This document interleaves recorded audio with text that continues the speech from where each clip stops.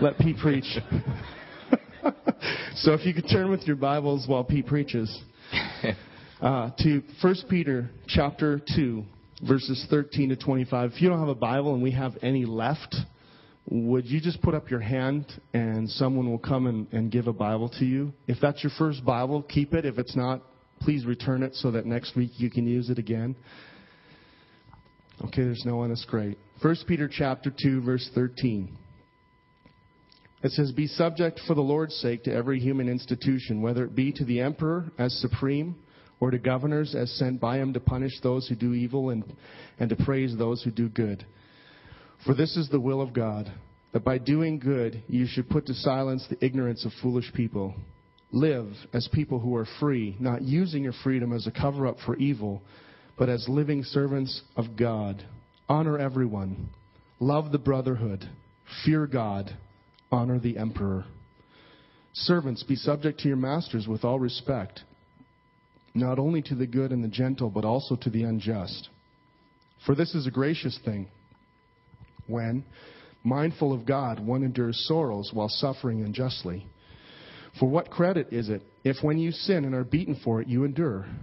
But if when you do good and suffer for it, you endure, that is a gracious thing in the sight of God. For to this you have been called, because Christ also suffered for you, leaving you an example, so that you might follow in his steps. He committed no sin, neither was deceit found in his mouth.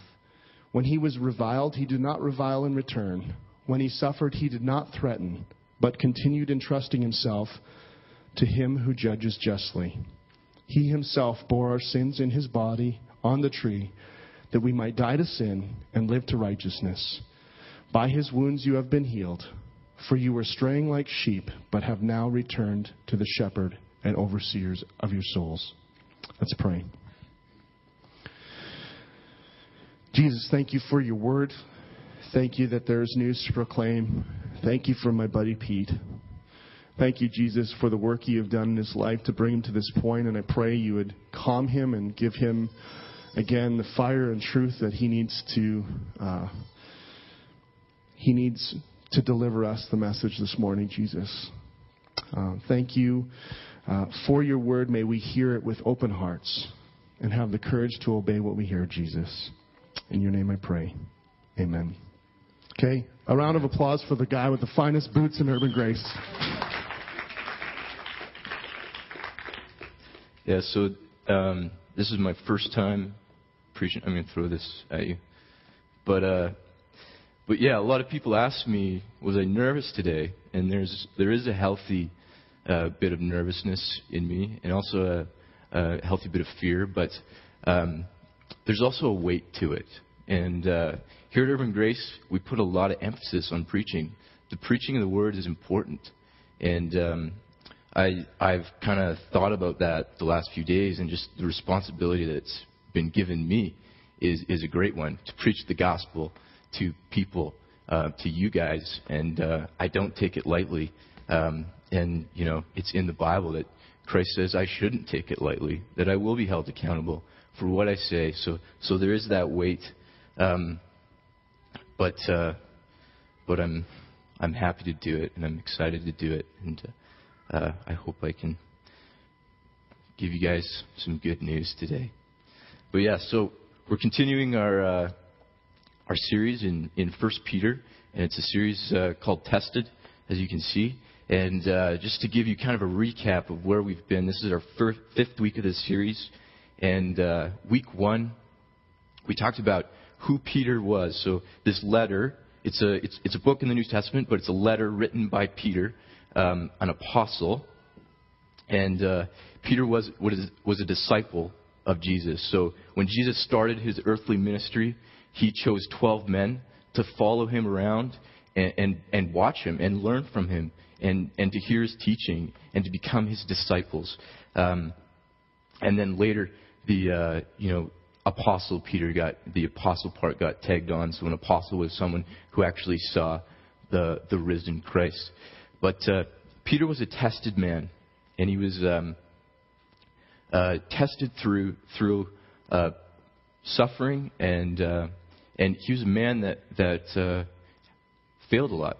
He was, right before Jesus' crucifixion, he denied Jesus 3 times when it was put to him, do you know Jesus? And he failed those tests, but he was a man that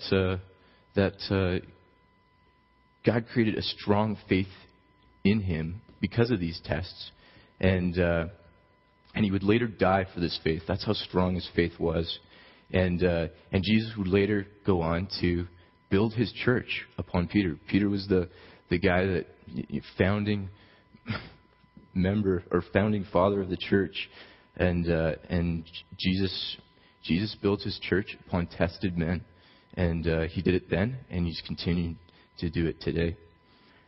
Week 2, Trev talked about just a living hope, a future hope, a hope unfading, a hope that we can bank everything on.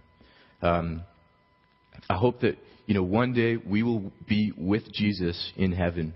And this has been extremely comforting text for me as I look around at different people in my life, and I start to compare myself to them. Oh, Jesus, look what you're giving them, and I don't realize my own how Jesus has blessed me. But then I go and I read this text, and I remember what Jesus has given me in the future. He's given me today, but also what I'm going towards. That I'm going to heaven to be with Jesus, to be sinless. Week 3 was a call to holiness, and the holiness we were talking about was less about what we do and don't do, but more in increasing in our Christ likeness and increasing in our love.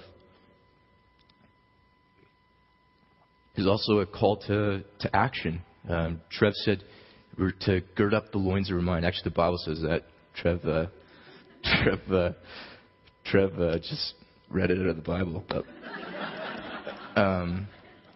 yeah, we're to gird up the loins of our mind, which means we're to prepare for action. So the ways we prepare for action was we know the story of Jesus, we know the gospel, and then we know our own stories and how the story of Jesus affects our own lives and how we can apply that to our own lives. And this is where city groups can be really helpful. The groups that Trev was talking about in the announcements, getting together in these groups to talk about Jesus and the way it applies to our lives can be really helpful. And then week 4 was that we're a called people, a royal priesthood, a people belonging to Jesus, that our confidence is Christ, and that our confidence is Christ is the cornerstone, and we can put our faith on those cornerstones or on His cornerstone, and have confidence that it will hold, it will withstand the tests. And now, today, we're going to talk about submission to authority, and there's 3 points of context that I want to bring up. And the first one is that this letter is written to Christians.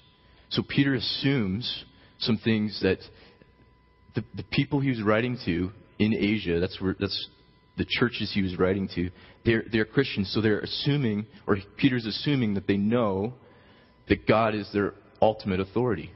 And this is important for to understand this text. But now, if you're not a Christian here today, I just want to ask you, please don't zone out. This is still for you.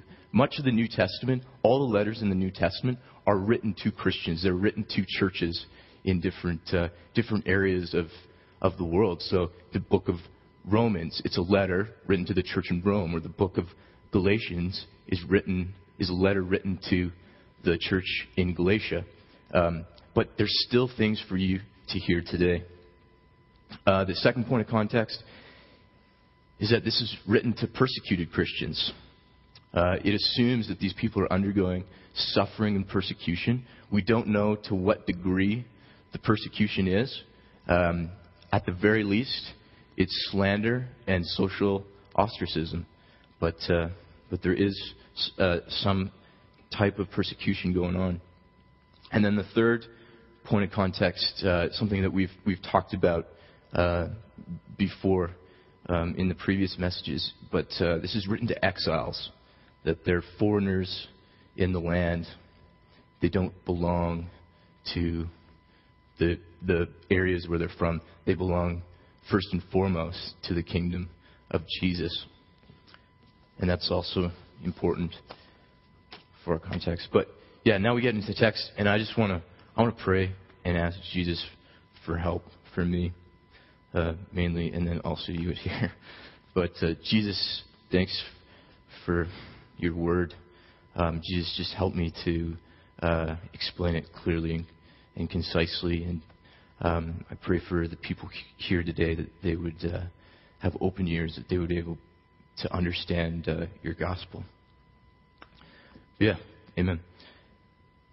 Now we're getting into the text, so I'm just going to read the first little bit. I've broken it up into three kind of sections. And the first one, I don't have a PowerPoint today, sorry, but that was my decision. The first bit is the call to submit to government, and I'm just going to read the where I'm, why I'm saying this.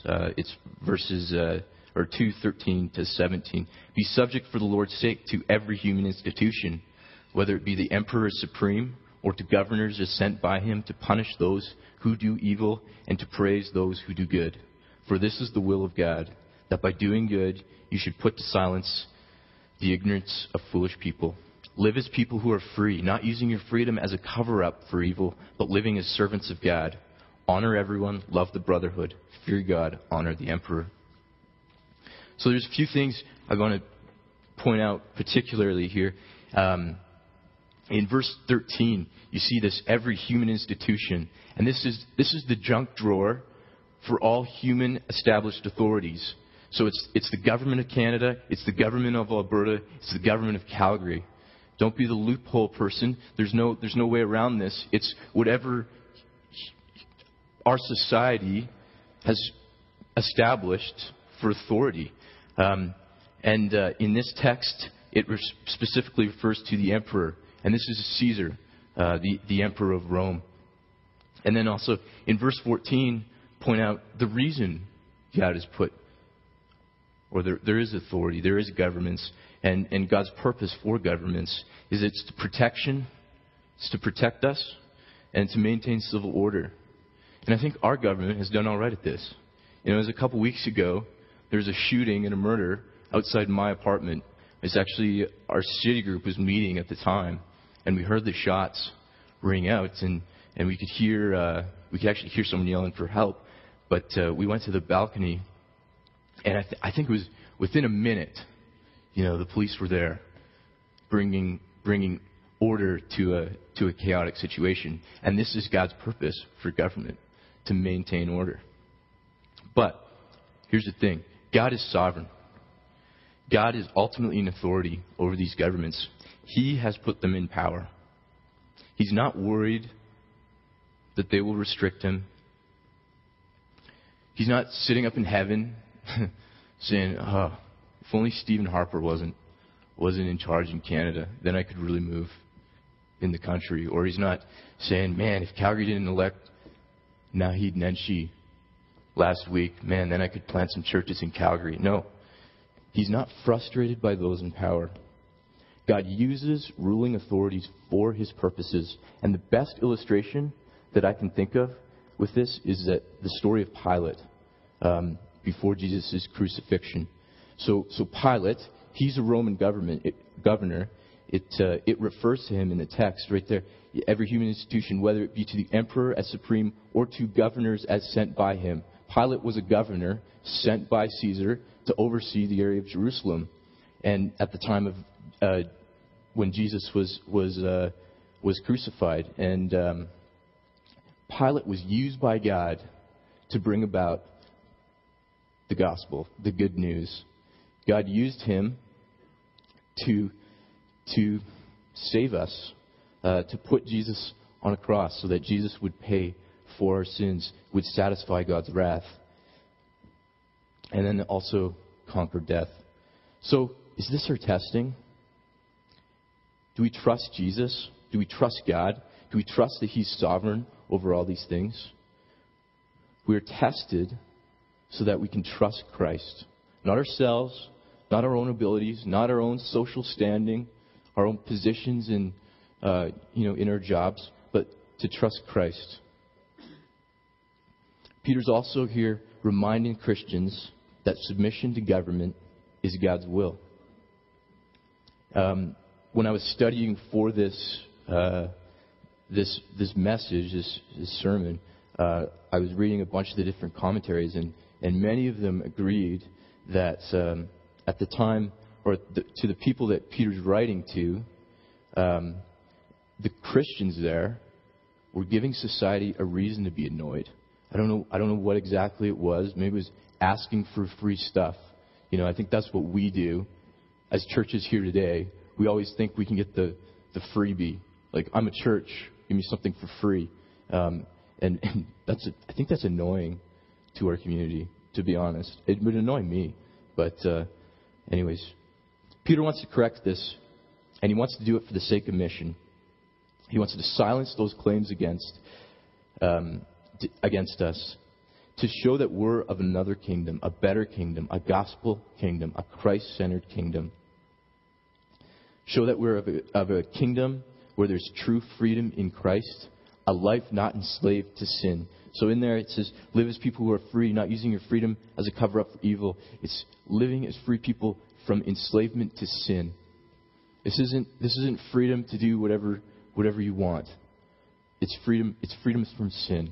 It's enslavement to Christ. And I think also this is we're submitted to the government just for the sake of betterment, to better our city. And I want to make a particular call to this church, a particular call that this is a church that the city needs and wants. That we're needed in that we preach the gospel, we proclaim Christ, but that we're also wanted. That if this church were to cease to exist tomorrow, this city would be saddened that we're not around. This community, Kensington, would be saddened that we're not here. Our call to submit to government does not make our ultimate authority government. It makes our ultimate authority Christ. Willingly submitting to our government's laws and rules, acknowledging the government's authority to make laws, even though we may disagree, or maybe morally or ethically deficient, shows that ultimately we are slaves to Christ. We are ultimately under His authority. Of His kingdom, of His rule, that we belong to Him, that we fear God, not man. And of His kingdom, I want to point us back to the book of Exodus, and specifically Exodus 19. But the book of Exodus is a story of God bringing His people out of Egypt. So the Israelites, God's chosen people, they're in Egypt. They're under slavery and oppression in Egypt. And God brings them out. He gives them freedom. And then in Exodus 19, they're at Mount Sinai, and they're in the wilderness. So they go out of Egypt and into the wilderness, and they spend 40 years in the wilderness. And this is where God is establishing His kingdom. And then particularly in Exodus 19, God makes a covenant. So we talked about a covenant earlier. And all covenants are marked with the shedding of blood. And the Israelites at the time, in foreshadowing Jesus, shed the blood of an animal. So they sacrificed an animal and then sprinkled the blood on themselves to mark the covenant. And this covenant, and followed by God putting into place law in Leviticus, was the establishment of His kingdom. And then fast forward to today, or fast forward to the time of when Peter wrote this letter, and then here today in Calgary, God has established His kingdom, but it's with the shed blood of Jesus. And He's marked His covenant. He's established His kingdom here today with the shed blood of Jesus. So we can trust God. We can undergo the testing that comes with submitting to the government that we don't agree with, because our confidence is in the shed blood of our murdered, executed Savior, Jesus. And I wanted to say it like that, murdered, executed Savior, because that's what it was. He was executed at the hands of a government. We can't take the civil order out of that. We tend to say, well, Jesus died on the cross for my sins, and we've almost watered that down a little bit. But when we really think what happened there, we worship a God who was murdered and executed by the government. It's good news. Moving on to the next part of the text, it's the call to submit to masters. And the first word there in verse 18, if you're following along in the ESV, it's servants. Some translations will use slave. The NLT will use slave if you have that. And the word slave, when Peter was writing 1 Peter, this letter, didn't have the negative connotations that it does today.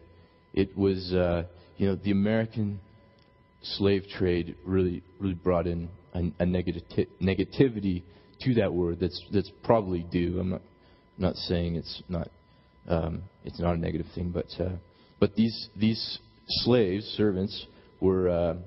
We can take that to mean that this text is talking about bosses, professors, teachers, those individuals in authority over us. It's not husband or wives to husbands. That's in the next text. Trev's going to preach on that in a week. But the reason for our submission is that our submission points us to Christ. That submission to our masters is actually submission to God. It's one way we can honor Him. In verse 19, here it says, mindful of God. There's that phrase in verse 19, mindful of God. And there's 2 points I want to make here that are very important. That we undergo suffering, we undergo mistreatment by authorities by being focused on Christ, by being Christ-centered, by almost having tunnel vision for Christ. And that the only way we can get through testing is with our eyes on Jesus. Mindful of Christ also means that we're ultimately under His authority. We ultimately work for Jesus. And submission is an image and pattern of the gospel. Submission is required by the gospel. No one can come to the gospel with a proud heart. It's a barrier to the gospel. You can't come to the gospel and say with a proud heart because you have to admit that you're a sinner in order to come to the gospel. You have to realize the Spirit will convict you of that, but you have to have the humility to hear that word and understand that. So we must come with humble hearts. This is why a proud heart can be so devastating for us. But when we realize that the gospel is a pattern for submission, we realize that everyone is required to submit. A wife to husband, husband to church leadership to Christ, child to parent. Church leadership, once they're outside of the church, they're submitting to their bosses, to the government. So everyone submits. It's a pattern of the gospel. It's required by the gospel. Now, not all authorities are tough to submit to. Just one of the examples is I submit to Pastor Trev. We both sit on the task force, which is kind of our board here at Urban Grace, and I submit to his leadership as the lead pastor. But that hasn't been that tough for me. It's actually been, it's actually been quite easy. You know, he's just not. He's just. He's good to me. He's a good leader. But some authorities are hard to submit to.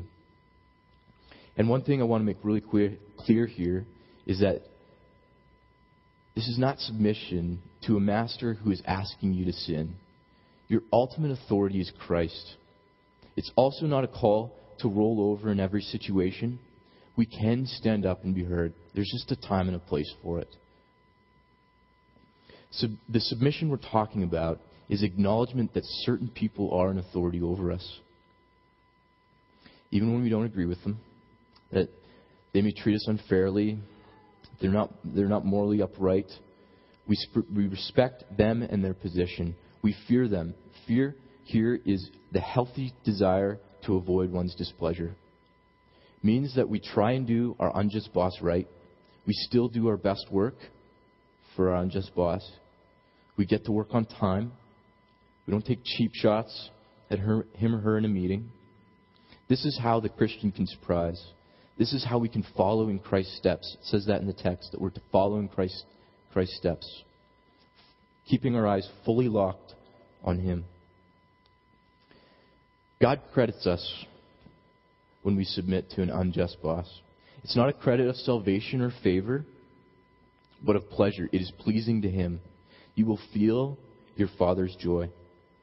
Salvation and favor have already been given to you. Jesus has accomplished your salvation. He has done the work on the cross to satisfy God's wrath against your sin. He's done that. Favor has been poured out abundantly to you. Just the fact that you're here, hearing Jesus proclaimed at this church is God's unmerited favor towards you. But what's your response to injustice towards you? Is it revenge? Is it malice, slander? We heard about that in the last message. Or do you patiently endure the trial, patiently endure the test, understanding that Jesus is testing you, understanding that Jesus is using this to strengthen you and make you true? One of the a video that I've come across on Vimeo is by a group called John Neiman or John Neiman Tools, and they're a bunch of blacksmiths out of Latvia, and they make the coolest tools you've ever seen. And maybe what's cooler is how they make them. But there's one video on Vimeo where they make a knife, and so they take this piece of steel and heat it up in the fire, and they take it to the anvil and bang it out, and they flatten it, and it's long, and they banging out the impurities in the steel to try and make it strong. And they do this 8 times to create the strongest steel that they can. And I thought this was just such a great illustration of testing in our lives, that Jesus bangs us out over the anvil to make us strong and true, to make our faith strong. But back to patiently enduring the trial, understanding that this is His plan to make you more like Him, to make you more Christ-like, and understanding that this is maybe the way you might win someone to Christ's kingdom, by submission to authority. But rebellion is wrong. Rebellion shows distrust of God. It says, I don't trust your sovereignty over this situation. It says, I trust myself more than I trust you. It shows we fear man more than we fear God. Fear of man is sin. It cares more for what people think than what God thinks. Fear of man cares more what people can provide than what God can provide. Fear of man says, I can care, I can provide for myself. Fear of man indicates Jesus is on the periphery. Rather than being mindful of God, Jesus being the center, He's on the fringe. Fear of man is idolatry. It makes man God. Repent of fear of man today. Repent means turning away from fear of man, turning to Jesus, turning from your sin, turning from your idolatry. But willingly submitting to authorities shows we fear God more than we fear man. It shows we trust, or it shows that God is God. It shows that we trust the Father. It shows we're willing to undergo testing and trials to be more Christ-like. It shows our ultimate authority is Christ. It shows we are slaves to Christ. We as Christians are a called people. Jesus has called us to Himself. He has pursued us. He has chosen us. He has done the work on the cross, and through the Spirit given us new hearts. We are part of His kingdom. He is our shepherd. We are part of His household. He is our Father. As part of being His, we now work for Him. In verse 21 of this text, we get the why of the calling of submission to the authorities of our lives. Christ suffered for you, and we are called to follow in His steps. We are called to suffer. The life of the Christian includes suffering. It is required of the Christian to follow in Jesus' steps and suffer. This is a pattern of the gospel. I won't say it's the pattern of the gospel, but it's most definitely one. in following in Jesus' footsteps, we know we can have confidence that whatever we are going through, He can identify with us.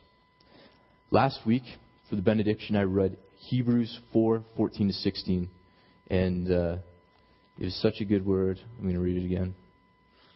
You didn't get that, but I'll read it again. Since then, we have a great high priest who has passed through the heavens, Jesus, the Son of God. Let us hold fast our confession, for we do not have a high priest who is unable to sympathize with our weaknesses, but one who in every respect has been tempted. We can also put in tested there. Respect has been tested, tempted as we are, yet without sin. Let us then with confidence draw near to the throne of grace, that we may receive mercy and find grace to help in time of need. And I wanted to read that because it's so good for understanding of following in Jesus' steps.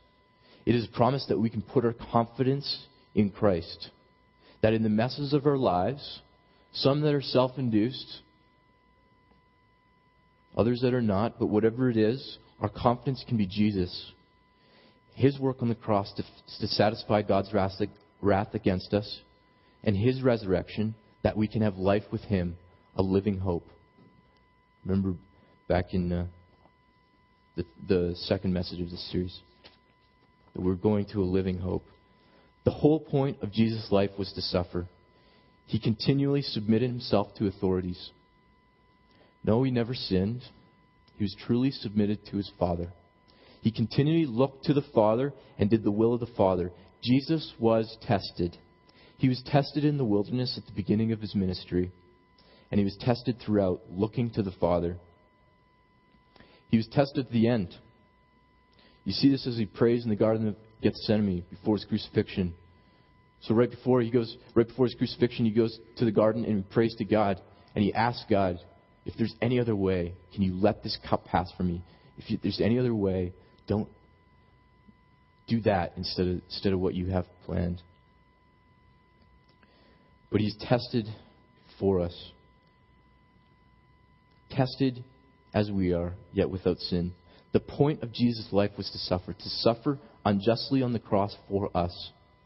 The pattern of the gospel calls us to suffering and testing, so we know our faith to be strong, that we know Christ is who He says He is, to know Jesus deeper, to understand God's rest deeper. Jesus' life was one of continually suffering, continual humility, continually submitting to the will of the Father. Jesus continues to entrust His Father. At the beginning of His ministry, He's baptized. Jesus is baptized. His baptism signifies a submission to the will of His Father. Unlike us, Jesus is sinless. And baptism is the symbol of dying to oneself. So when we have baptisms here, we'll fill a tub with water, and the person being baptized will go under the water, and the water signifies death. So it's dying to oneself and then being risen up in Christ. Dying to an old self, to a sinful nature, and being risen up in Christ. But Jesus was not sinful. He was sinless. So He didn't need this. He didn't need to die to an old self. He didn't need to die to a sinful past. So then why does He get baptized? It's an act of submission to His Father. And once Jesus is baptized, what are His words to His Son? You are my beloved Son. This is from Mark 1:11, by the way. You are my beloved Son, in whom I'm well pleased. This gives us reason to faithfully journey through suffering. Here is the reasons for God's testing through authority, so that we know we can trust the Father. He wants us to know that we are deeply loved by the Father. God wants us to know the gospel. He wants us to know that we can trust in what Christ has done on the cross. The gospel is news. Does this news that Jesus has died on a cross and 3 days later rose again affect our lives? We can only know this when it's tested. God, as a loving Father, knows that it is best for us to be tested in this way so that we will be strong in our faith. He wants us to grow in our faith in Christ. He has determined that this is the best way. So what is the gospel? The gospel is Jesus Christ suffering in our place. The God-man who did not deserve any hardship took on hardship of the world and suffered in our place to pay for our sin, our serious sin. And I want to make one very important point here. The gospel does not take away the seriousness of our sin. The gospel takes away the punishment for our sin. The gospel is good news because our sin is so serious. If we take away the seriousness of our sin, we dilute the gospel. We water down the gospel. We water down what Jesus has accomplished on the cross. Our sin is serious. The penalty for sin is death. Jesus dies for us in our place. Then he conquers death with resurrection so that we might have new life in him. We are all deeply sinful. We've all strayed like sheep. It's right there in verse 25 of the text. We have all lost our way. We have all committed treason against the kingdom of God. We are all rebellious. We all do not deserve the pursuit of God. But Jesus is so good and loving to us as he patiently pursues us. Listen to this, John 10, 3 and 4. To him the gatekeeper opens. The sheep hear his voice, and he calls his own sheep by name and leads them out. We're the sheep in this context, just to clear that up. When he has brought out all his own, he goes before them, and the sheep follow him, for they know his voice. Jesus is now our highest authority. We work for Jesus, and what a great honor and privilege that is for us. He is now our true shepherd, as opposed to government, an overseer, as opposed to our boss or professor. He is the true shepherd and overseer of our souls, and this is good news. And we get to remember that with communion, the Lord's table. So every week at Urban Grace, and I'll get the band to come up now, but every week at Urban Grace, we do communion. And this is symbolic of Jesus' sacrifice. The cup is wine or juice, and it symbolizes Jesus' blood, and the bread, his broken body for us.